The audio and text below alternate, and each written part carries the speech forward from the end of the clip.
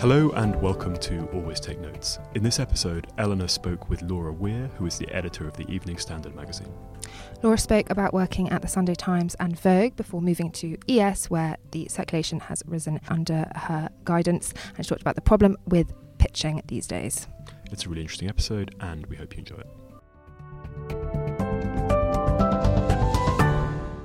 So, Laura, welcome to Always Take Notes. Thank you for having me here at Northcliffe House, which I was just saying to Neve is a bit traumatising, actually, because I had an internship at the Independent here, which was obviously really fun, but it brings back like first day nerves. Yeah.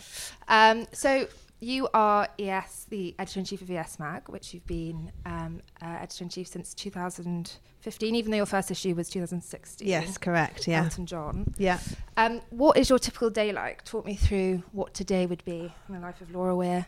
There is no typical day. That's like definitely the truth. So my day would either start, I wake up, I get my daughter ready for school, for nursery. I basically spend the first hour of my day wrangling about whether she can wear Elsa leggings or not Elsa leggings, and whether she wants peanut butter on her toast or not peanut butter on her toast. Then she gets to nursery, and then I come into work, and I usually either start with a breakfast meeting or I come straight into the office. And a typical day, the first thing I do when I arrive would be to talk to the team about where we are with the issue that week. And I'm often out of the office and travelling and meeting people, so it's really important when I come in, first of all, that I get a quick snapshot of where we are. So I usually gather around my deputy editor, the art director and head of production, and we kind of sit and just bash through the flat plan just so I can make sure that I'm across all of the big issues that need tackling. And then I'll probably start sifting through my inbox. I get, as most editors do, hundreds of emails, most of which, I find that is a very frustrating part of my... Are you the kind of person that has to have it down to like under 50 Well, at all no, times? I can't. It's impossible. I would love that, but it's actually impossible. I think that people need to be much more selective with the emails they send. I find myself treating it a bit like WhatsApp sometimes. Like sending, yeah, it's it's essentially a hostile, invasive act. You should see it as emailing someone is not... it's usually unsolicited. So, and I don't know, I find it astonishing, the volume of emails that just are not properly directed. I'm being sent to, they're not, I'm not the best person to send them to. There's like lots of people on the team that are much more appropriate. Yeah. Do you have that thing as a boss where you try not to email people out of hours so as to set a precedent? Well, I'm talking about people that don't work for me. So I'm totally up for, obviously, my team emailing me at any time they want to, but this is more kind of PRs and people like that. But yeah, so I sort of sift through those. I think the thing is if I was someone that could just not reply, then that would be fine because I'd just ignore them. But I find it really hard to ignore emails, or I'm sure some do slip through the net. So it does take me a while to kind of go through, especially, and I don't want anyone to feel bad. So I kind of email them back and say, thanks for your email. Have you tried this person, that person? Anyway, so that's, I'm putting too fine a point on my email inbox, but that's, it takes up part of my morning. And then I will at some point have a visuals meeting during the week. Some point we'll have a features ideas meeting. We'll start flat planning issues. I'll touch base with commercial because big part of my role is working with the commercial team to make sure that we're on the right track financially and that we're working with all of our partners really closely and supporting them in the best way that we can and coming up with new and innovative ideas in that space. I'll catch up with my editor, George, my managing editor on recruitment issues. It's so varied. How often do you catch up with George? George Osborne. George Osborne, yeah. Probably, I'd say 2 or 3 times a week. And how important is the magazine for the Evening Standard as a newspaper? It's really important. It's our kind of little golden egg. It's like, it does well commercially. I think it is... How do you measure the readership? Obviously, it must be quite tricky in terms of readership. So we measure readership in terms of how many people pick it up. Okay. So I think it's 380,000 copies go out every week. And when it's our big fashion editions, it goes up to 400,000.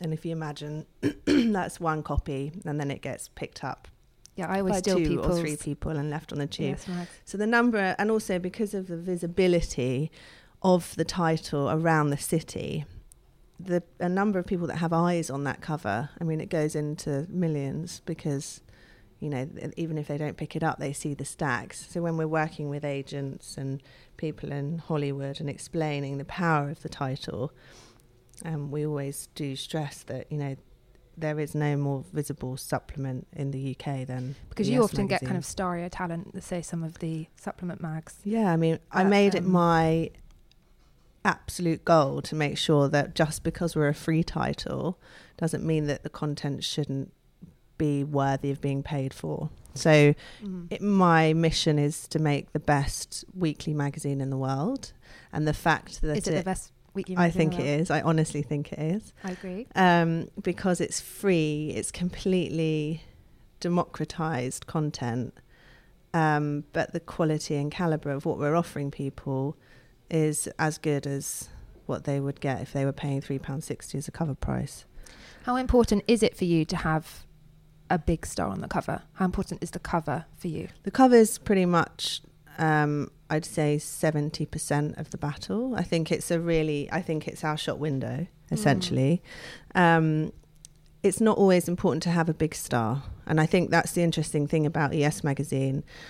I think I try and represent ES Magazine as the way that modern media is disseminated. So it's a mix of high and low.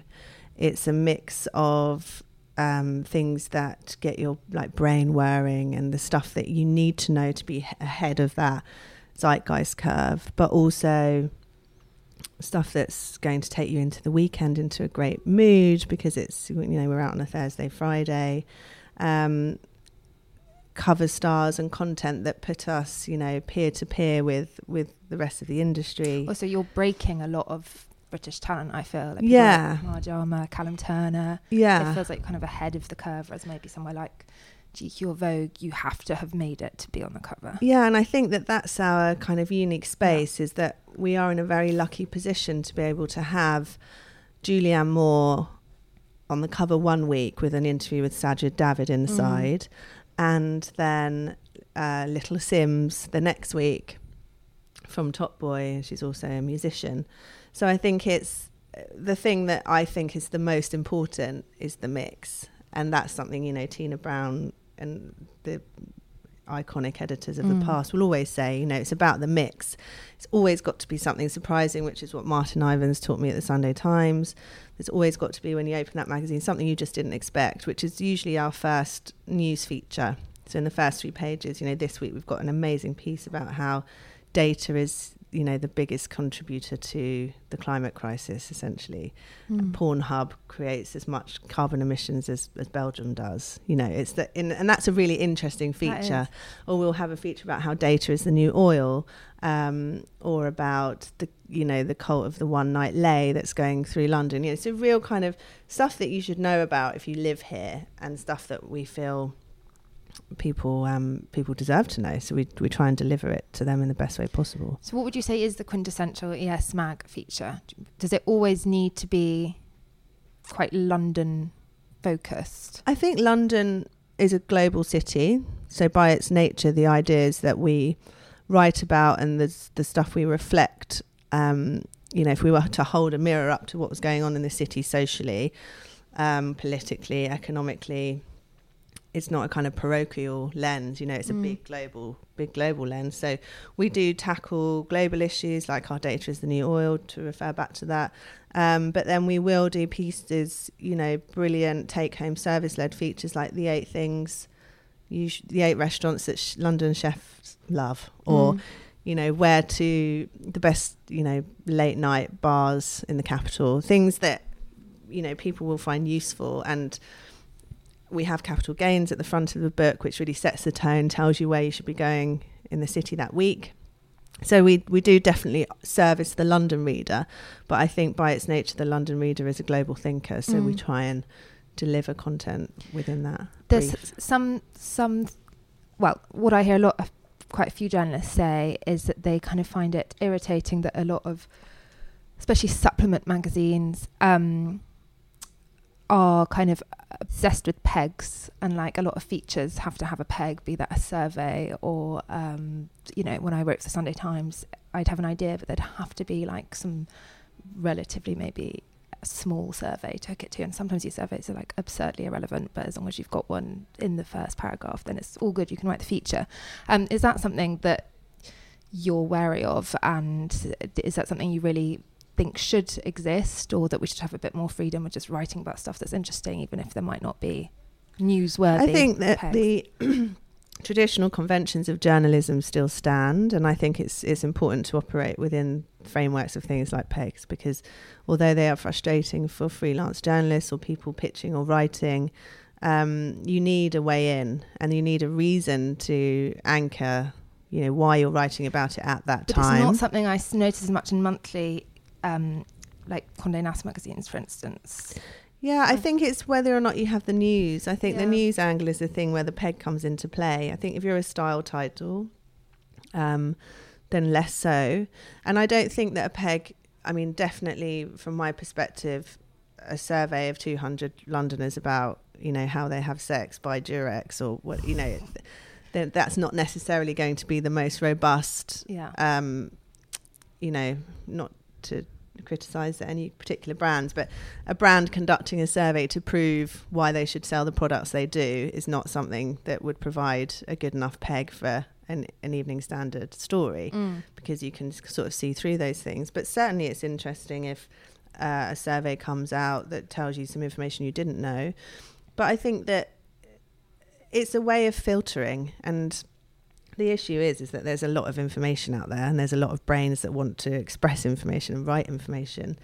And it's really important that you have ways of kind of systematically cutting through the dross and going, oh, okay, so not only does she think that it's interesting that, I don't know, more people are wearing leopard print than ever before, and she's seen it on the catwalk and she's seen it on the street, but she's also got this survey which says that leopard print cheers everyone up by 80%, and that gives you that kind of nice, well-rounded 3-point trend situation where you go, okay, actually maybe we should be reflecting this. So I think a peg is important, because otherwise it's a way of bringing newness to an idea or a fresh angle, because there aren't that many new ideas. I know, tell me about it. How, when someone pitches to ESMEG, obviously they'll probably pitch to your commissioning editor or features editor, but do people pitch direct to you, and will you take on pitches from your inbox? People do pitch to me. It tends to be people that I know. It tends to be people that I have relationships with, writers that I have relationships with, or PRs that I have relationships with. But generally speaking, the best people to pitch to are Anna Van Praag, who's our deputy editor, or Henry Jones, who's our features director. They're probably the best people to pitch to, because they are, and that goes back to my point about the emails earlier, you know, it's far more useful to go to that person who kind of looks after that patch rather than me, because they're literally at the coalface of it, doing all the work, trying to deliver the ideas. They're the ones that are looking for what you've got, not necessarily me. Have you seen a decline in the pitch in general? I've seen a decline in the good pitch. Not necessarily the pitch, but the good pitch. I think that, you know, a really well-formed pitch with a headline idea, an amazing sell or stand first, a really strong intro, first par, some anecdotal experience telling us why we absolutely have to write this. I think that people sell themselves less than I would have done when I was starting out. I think, you know, I always remember being in conference at Style magazine and having to really sell my ideas as if they were the best thing you had ever read in your life. And if you didn't let me write it, then we would be making the biggest mistake of our, you know, publishing careers. Like, you would have to push and push and push for your ideas to get heard. And as such, you became completely passionate about making sure that your pitch and your brief and your idea was just completely amazing. And now, I don't know if it's because there's such a variety of medium and it's such a crowded market, but I definitely noticed that there's a laziness that's crept in. You know, I would never think of sending a pitch without a headline idea. I'd never think of not explaining to the receiving editor why, if they didn't run this, it would be a massive mistake. I guess a lot of freelancers feel they don't have the luxury of just spending hours and hours or even a day on one pitch that just might not get taken up when they've got to make money and they've got to fire off 10. I don't know. I mean, it would be exhausting, the idea. Yeah, I mean, I think that's a necessary evil of if you're choosing that career. Yeah. I think it's also to remember that, a good pitch framework can be tweaked for different titles. So if someone comes back and says no, you just make sure you tweak it properly for the next person, but you can still use the same pitch. You just change the dear whoever, because I've had that before, wrong editor, and tweak it as to why it'd be right for that magazine. But I think, yes, it's probably a hassle, but it's it's worth it. Yeah. So tell me about how you came on board ES Magazine. So it was the readers, they wanted to redesign it and they chose you to be the right person to lead that redesign. Like what came first? No, they didn't. And there was an editor here who had left and they hadn't had an editor for a few months. They've been looking and interviewing lots of people. So I don't know if I was the first choice. So were you headhunted? Yeah. So I received an email saying, could you please come in and be interviewed for this role? And I was at Vogue, British Vogue at the time. What was your title there? Fashion features editor. And you hadn't been at Vogue for that long? No, I've been there for a year from the Sunday Times. So how was it a bit confusing getting that email, and just in terms of you were probably thinking of staying on a bit longer at Vogue, which for some is like the pinnacle of the fashion industry, fashion journalism. Yeah.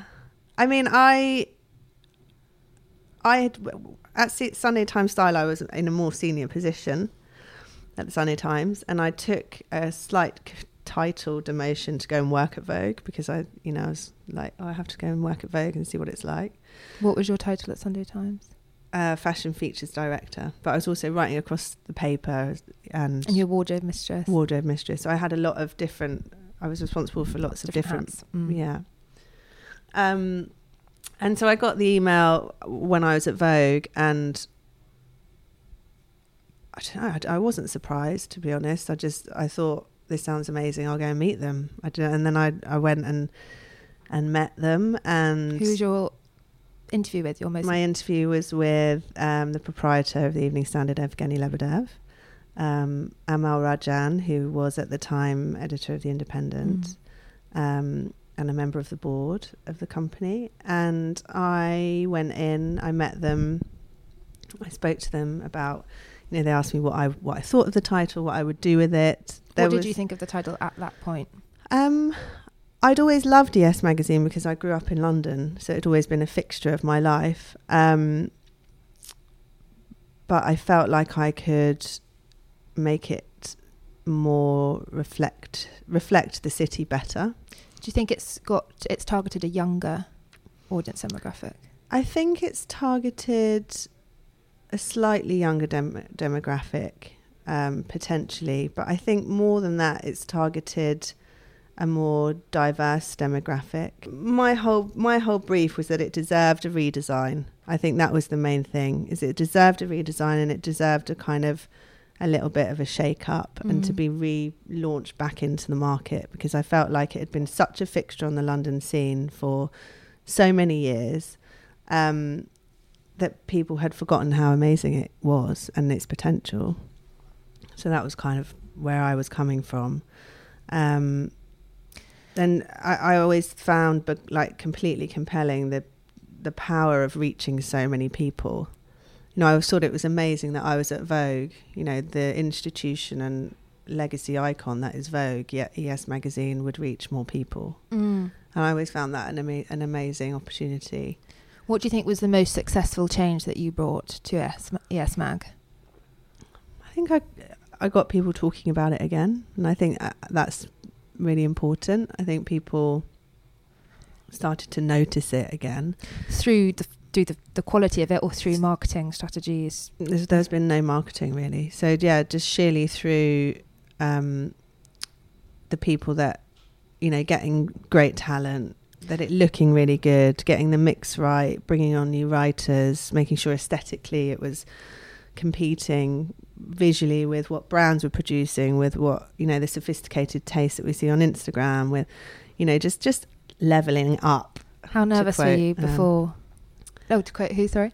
You know, there's that song, is it Ciara, Level Up? Oh, yeah. I think that basically it was an amazing, it's always been an amazing magazine. It's had different personalities under the different editors it's had, and under each one it's had an amazing incarnation. And when I joined, it hadn't had an editor for a while, so it had kind of just, you know, been cracking on its own, and I think it just needed to be re-identify itself, essentially. You also have a column for the Evening Standard. I always just think how exhausting it must be to generate ideas for a column every week. Yeah, it's probably the worst thing about my job. How and you must also feel pressure to mine your personal life and share opinions that maybe you wouldn't necessarily feel that comfortable sharing. You've talked about your experience as a single parent. You've talked about Meghan Markle, which I know whenever a female journalist writes about Meghan Markle, they get such vitriol. Like, how tricky is that for you to decide what you want to share, what you don't want to share, and how much you feel like you have to share just because you've got to have ideas every week? I think if you're offering yourself up as a comment writer and your brief, so my brief within, you know, that doing that part of my job is that I talk about being me, and I think that that's the important thing. I think if you're taking that space, I do it every other week. You do have to be game for you know, what is expected, otherwise just don't do it. There's no pressure, you know. If I didn't want to do it, I wouldn't have to do it. So whose idea was it to become a columnist? George and I had a chat, and we thought it would be a good idea.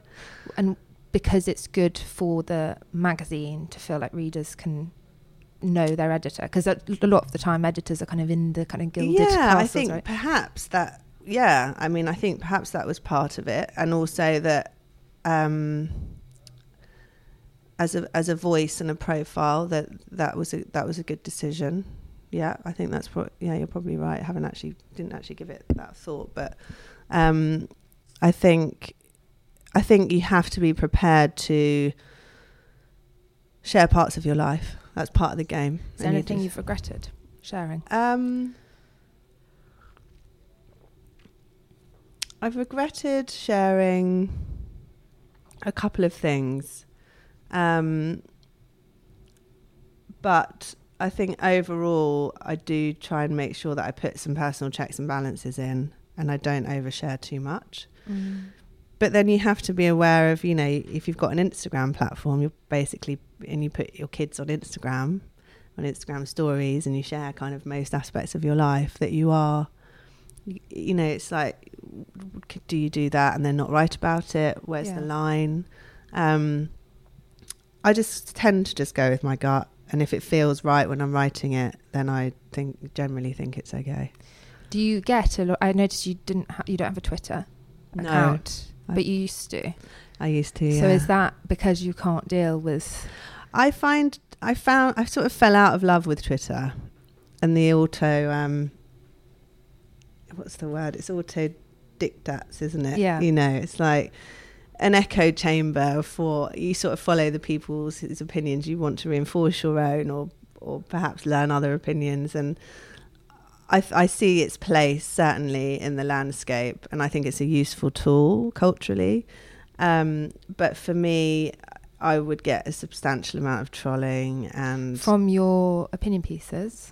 Yeah, and I think generally, you know, not to play the woe is me, women in the media card, but I think you are sort of fair game.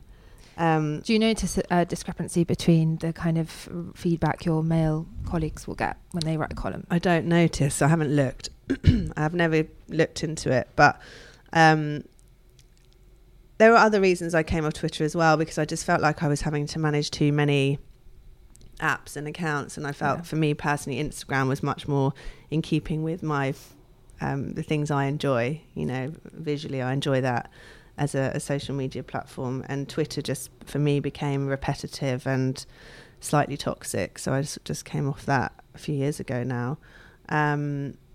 but I do see it's still got a place, and I know so many people just absolutely love it, and I totally understand why. But I just think there's only so many places that you can manage and express yourself and edit yourself, and you know, it just becomes quite a lot to handle, I think, in terms of agreed, you know, the day-to-day career, the Instagram, the Twitter, you know, the podcast, all of it. I have so many blocked words on my Twitter account. Oh, do you? I didn't even know you could do that. Words I can't repeat out loud, but because I got so many trolls coming after me after I wrote about Nicki Minaj or the Barbs. Let's talk about Vogue a little bit. So when you got that call to ES Mag, was there any part of you that was conflicted? Yes, I remember being conflicted because I thought, my God, I'm so lucky to be at Vogue. And I think it's that symptom of having, you know, such a well-respected title. It's held in such high esteem. It really is, for most, the pinnacle of kind of where you could get to in your career. And I was very torn between having just really arrived and leaving to take this new opportunity. Well, do you still read Vogue now? Yeah. What magazines do you read as well as Vogue? So I get most magazines to my office on subscription, which is one of the best bits of my job. I read all of the supplements. What would you read for pleasure? I like Atlantic. The Atlantic. I like the New Yorker. Takes about months to read every New Yorker, though. It makes me feel dead clever. I read that. I like the Sunday Times magazine. Yeah. I think that's probably the best. I suppose you have like a loyalty as well in the market. Who is your rival supplement? Well, I always think that our rival is anything that distracts your attention. You know, I think that in terms of what the market are doing, there isn't one particular magazine that I'm sort of, you know, that gets my goat every time I see it, because I think, oh my God, we should have got that. I feel incredibly lucky and confident in my position here that I feel that we are leading the market in so many ways, and we're doing things our way, and as such I don't there isn't a title where I think, oh God. But saying that, you know, there are instances when that happens. You know, I think that people have great ideas, and you know, my friend Johnny Heath at GQ launched GQ Hype. I thought that was a great idea. I think the Sunday Times magazine do some brilliant concept covers. I think that, just trying to think, that there's been a couple of moments recently I thought, yeah, credit where it's due, and it's brilliant because it makes a more exciting landscape to work in. There's no point to have a bit of competition. Well, I mean, how boring if you don't have it, you know. I kind of want to be trumped on exclusives and trounced on ideas. Otherwise, it's, you know, it takes the fun out of it. That's the whole point. Are there any other editors in Britain that you particularly look up to and learn from still now? Martin Ivins at Sunday Times taught me a lot, as did Tiffany Dark, who was my editor at Style. Best advice? Well, Geordie Gregg once told me just never go over budget, and I think that's really good advice. That's probably quite crucial. And have you? No, I'm actually really good on my budgets. I take great pride in making sure that I stay on budget with my editorial costs. Have your budgets increased as I don't think anyone's budgets have increased in any part of the market that I know of. Okay.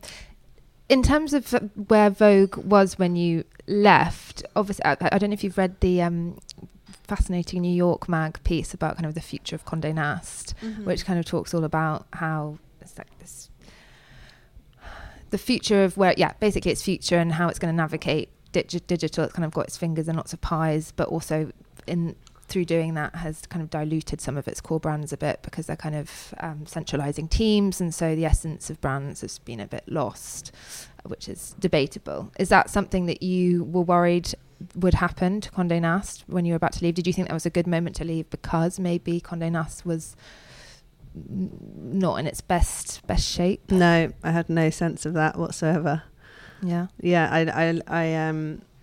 I had no sense that I was leaving something that wasn't in its best shape. I was leaving something that felt quite, stable and exciting. And I hadn't been there that long, I'd only been there for a year, and I think it takes you 6 months to kind of get bedded in somewhere anyway. So no, I didn't feel that. So do you think that it's just that people love kind of predicting the doom of glossy mags, that people kind of revel in it somewhat? I think there's a certain one narrative, definitely. I think that people have been talking about the demise of print for 15 years, 20 years. So I'm sure that comes into it. But I just think that, I think that's definitely one part of the narrative. And I think everyone is navigating the market the best way they know how. And it's a challenging place, and it's an interesting place, and things are changing all of the time. And we all are doing our best to service our readers with the best products we can possibly produce. What were your favourite stories to work on at Vogue? So Giselle was your first. I interviewed Giselle. That was great, and she was brilliant. And that was kind of a nice, neatly tied up memory package, in terms of like an experience, because I researched the article, I flew out to New York, I was on the shoot on set with her and the stylist and the photographer, and then I stayed behind, I interviewed her, then I had to turn it around really quickly, and it was my first Vogue cover story, and she was such a dream that it made it kind of a pleasurable and interesting experience. Do you miss interviewing celebrities? I don't miss writing actually at all. Oh really? No, because I'm a much better editor, I think, than I am a writer. I've always been a good editor, but writing, I'm not one of those people that has words within me, that I'm desperate to explore and express. They don't just trip off the tongue. It takes me a while. I find it quite a long process. Whereas editing, it comes very naturally to me. Do you edit the cover stories at ES Magazine? I proof every page of the magazine. Yeah. So something I probably should stop doing, because it's like... Yeah. I kind of think that's why...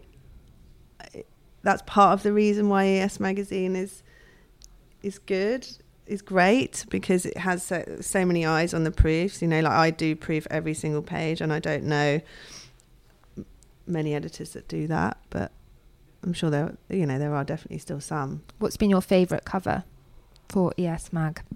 Oh God, it's probably my London United covers after the Grenfell tragedy. I wanted to try and show solidarity and support, and I enlisted the help with my amazing team. It's all the team as well, of some great creatives, and we created a series of London covers celebrating London, and London's united spirit in that moment. And that was definitely a career highlight, a personal highlight, and just a really amazing thing to be involved in. How important is video for you? If there's some great little concepts like the this or that interview segments with your cover stars, how essential is that? I suppose when you're doing a weekly, like, it's just so much work already, you don't have time to think about like Condé Nast style video concepts. I think that's the important thing for us to remember, is that we are in a weekly environment, so we are already kind of super pacey and trying to churn out a lot of content in a very short space of time. But for me, I'm always looking at how we can push ourselves to be better and offer more. And I don't think you can just print a magazine. Of course you can, and that's fine. But I think that, why not try and do some great video as well? And so we've just launched our This or That franchise. And I love video content. When it's done well, I think it can be really terrible if it's done badly. Excuse me. So yeah, I try and make sure that we get some video content every week, from our cover stars especially. And I think it's another way of, bringing the magazine to life. And for people that don't live in London, for example, that can't get their hands on the hard copy, it helps us elevate and reach a wider, more global audience through our website and through our video content. So it is an essential part of the ES Mag brand offering. And so we're kind of going back chronologically, how did you get into the industry? Did you go to university? Yeah, so I went to the London College of Printing. Okay. And I studied journalism. And then Do you think that was useful? Yeah, 100%. Did you do it at City or else? Oh, sorry, you studied at that, yeah. So it's now London College of Communication, I think it's called. But it was called London College of Printing. I mean, I started off there, and then I did a million internships, like loads of internships, and then got my first job on a trade press writing about DIY. So that was my first job. I remember Eleanor Mills saying that she started writing about tyres. I think she worked for and she said it was like the best way to cut your teeth because you're forced to make something that you're not interested in interesting. Yeah, exactly. And also it forces you just to learn the codes and conventions. You know, you have to be able to report on buttons as they are, you know, coffee cups, as you would write about the chair industry, as you would write. You use the same, you know, hierarchy of information. You use the same sort of news value structure. When you're doing a news story, especially a trade news story or a news story for the paper, the structure remains the same and the subject just changes. So it's an amazing place to cut your teeth, and it's just really, really good grounding. That trade press is such a valuable part of the market, I think. You know, like Cage and Avery Bird and, you know, Retail Week, Property Week. You know, there's a trade press for everything. And I think that we should try and support those titles more, because they are not only a breeding ground for talent, but they're a breeding ground for expertise and niche knowledge, which I think is a really interesting space actually in the future, and reflects in the rise and popularities of journals, actually, those kind of like, you know, Plant Magazine or the Gourmand, where people are kind of narrowing their field of interest and field of vision and specialising. And I think that trade presses are the progenitor of that idea.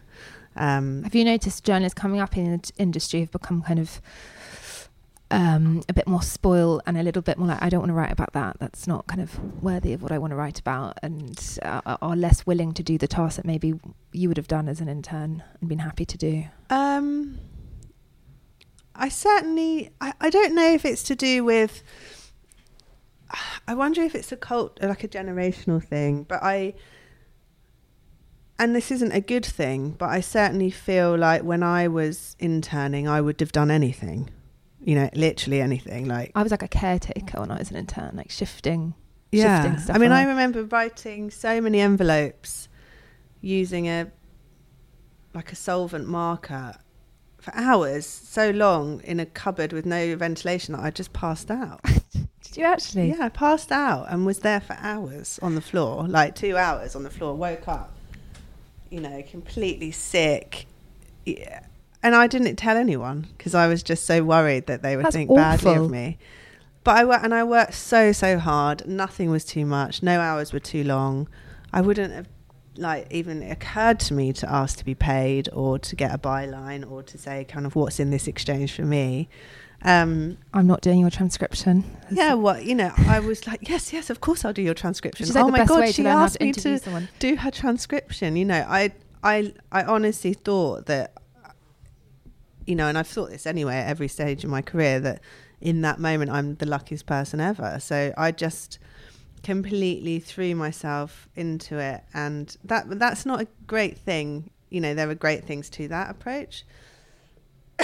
Excuse me, but there are, you know, now people have a much greater sense of self, boundaries. At Vogue, can I say that I shared a chair with fellow interns? We had one chair to perch on. No, but to share with another intern, we had one chair to share and a computer, because there were 3 interns, because Vogue had that like revolving intern thing where there was like head intern. And I remember, and like, that's mental. And I remember everyone in the exit interview would be like, I think we should have one more chair.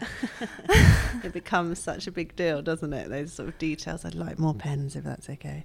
But yeah, I mean, I think now people have a greater sense of their personal worth and boundaries, perhaps. And, you know, I've certainly seen a shift in that for sure.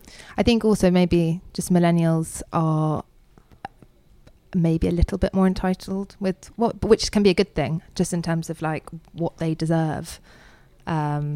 Yeah, I mean, I think what they deserve, and also I think that there's a... And self-respect has become a much bigger thing of the last years. Exactly. You know, to have this sense of self-respect, it was never a thing. You know, you didn't need it to be a thing. Flattened yourself. You just sort of got on with it. But I think that there's also the argument around time and patience, and I think that was a different thing as well. So we live in it definitely feels like a faster world, more opportunities, more places to go, more places to work, more people to see, more people to talk to, more pictures to post. Do you have interns here?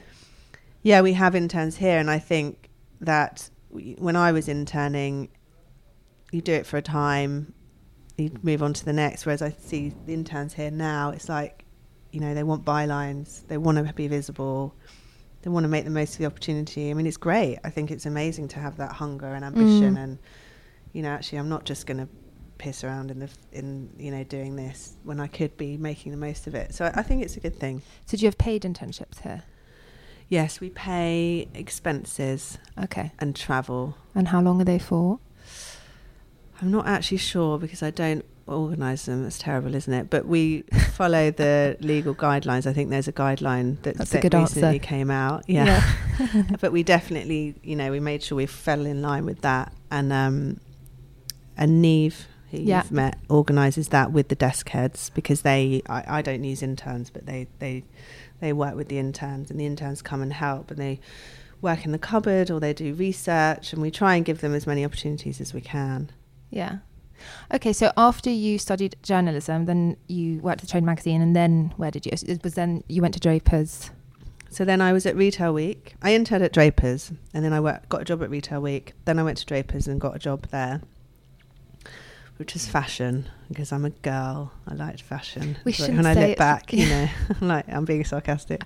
I was writing about tyres and bolts and nuts and cladding and DIY, and then I got this job at Drapers. So then I went and I worked my way up there to a desk editor role. I think fashion editor.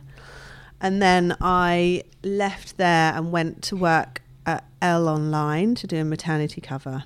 And that was kind of my jump, because there was always this thing of, well, you'll never get out of trade. Once you start in trade, to move into consumer is really hard, and you usually have to go the paper route. So I moved over to Elle Online, did a cover there.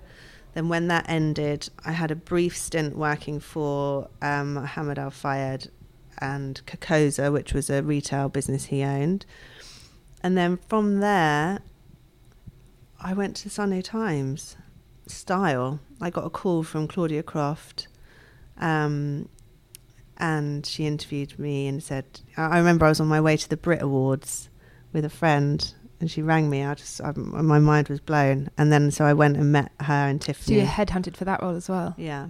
Gosh, you've been lucky not to have to apply to many jobs. Do you know, it's like my biggest anxiety. I've never had to apply for a job. Never?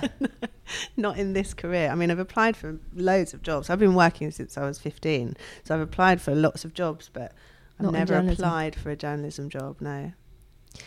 Do you feel like you'll ever move across the pond and ever edit an American magazine? I'd never say no. I'm always open to... Is that always the big ambition for kind of every British editor? I don't think so, actually. Not that I know of. I think that everyone's got their own ambitions, haven't they? Certainly not an ambition that I know to be a universal one amongst British editors. Is there a magazine in particular that you would love to work on? This is all very hypothetical. You're obviously very happy here, but...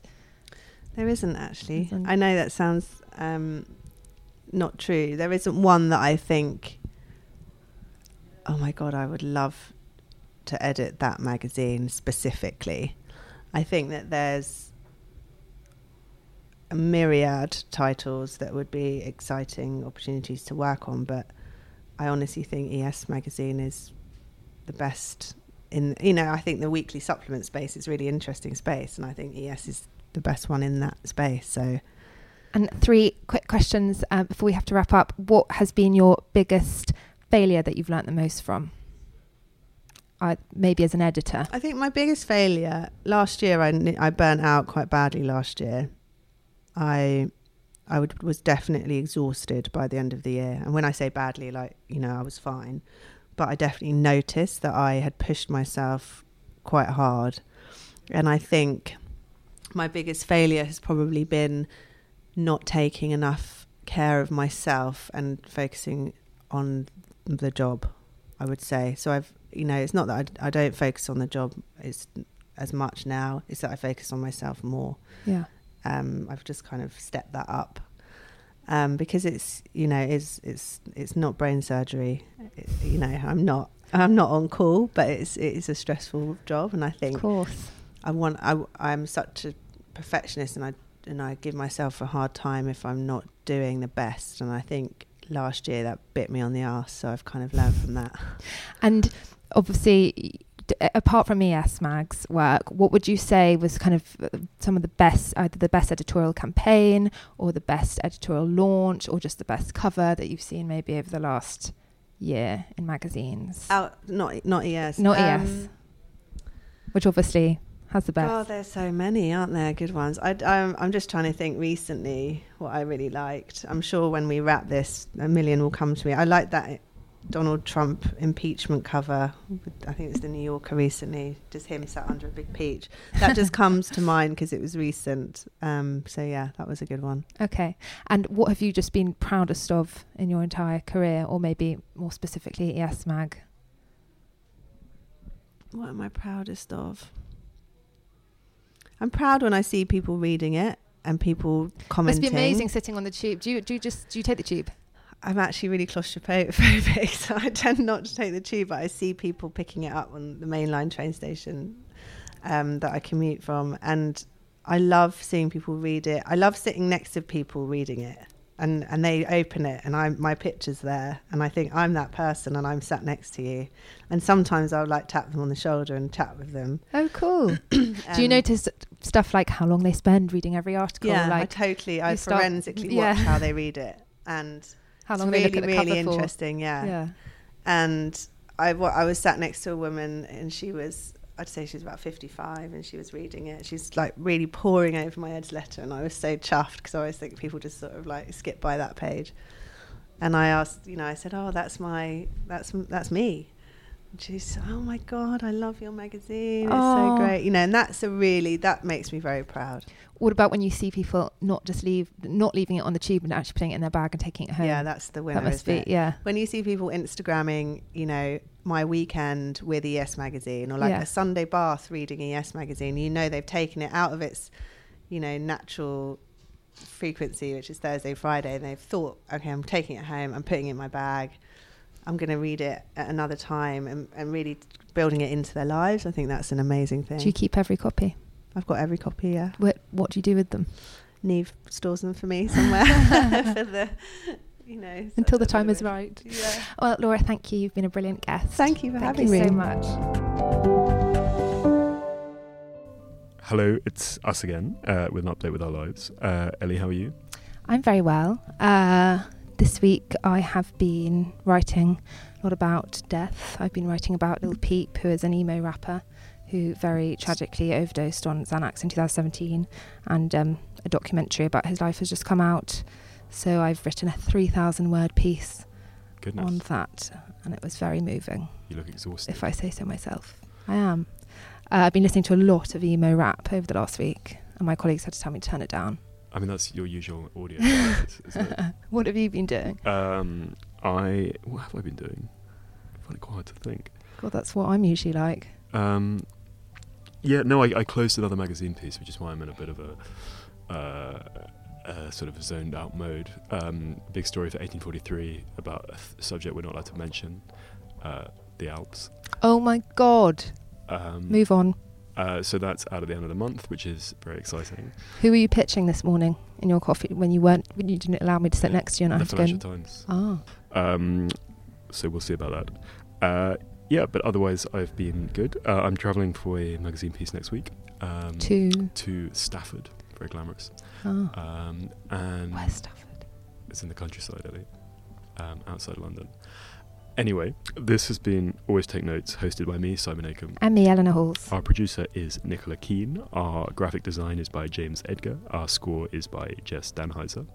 Please rate, review and subscribe wherever you get your podcasts, and also you can find us on social media. I just realised you can't rate and review and subscribe on Spotify, but just rate, review and subscribe on Apple. Please also tweet us at Take Notes Always, or find us on Instagram at Always Take Notes. It's broadcast gold, Ellie. Thank you. Thank you. Goodbye.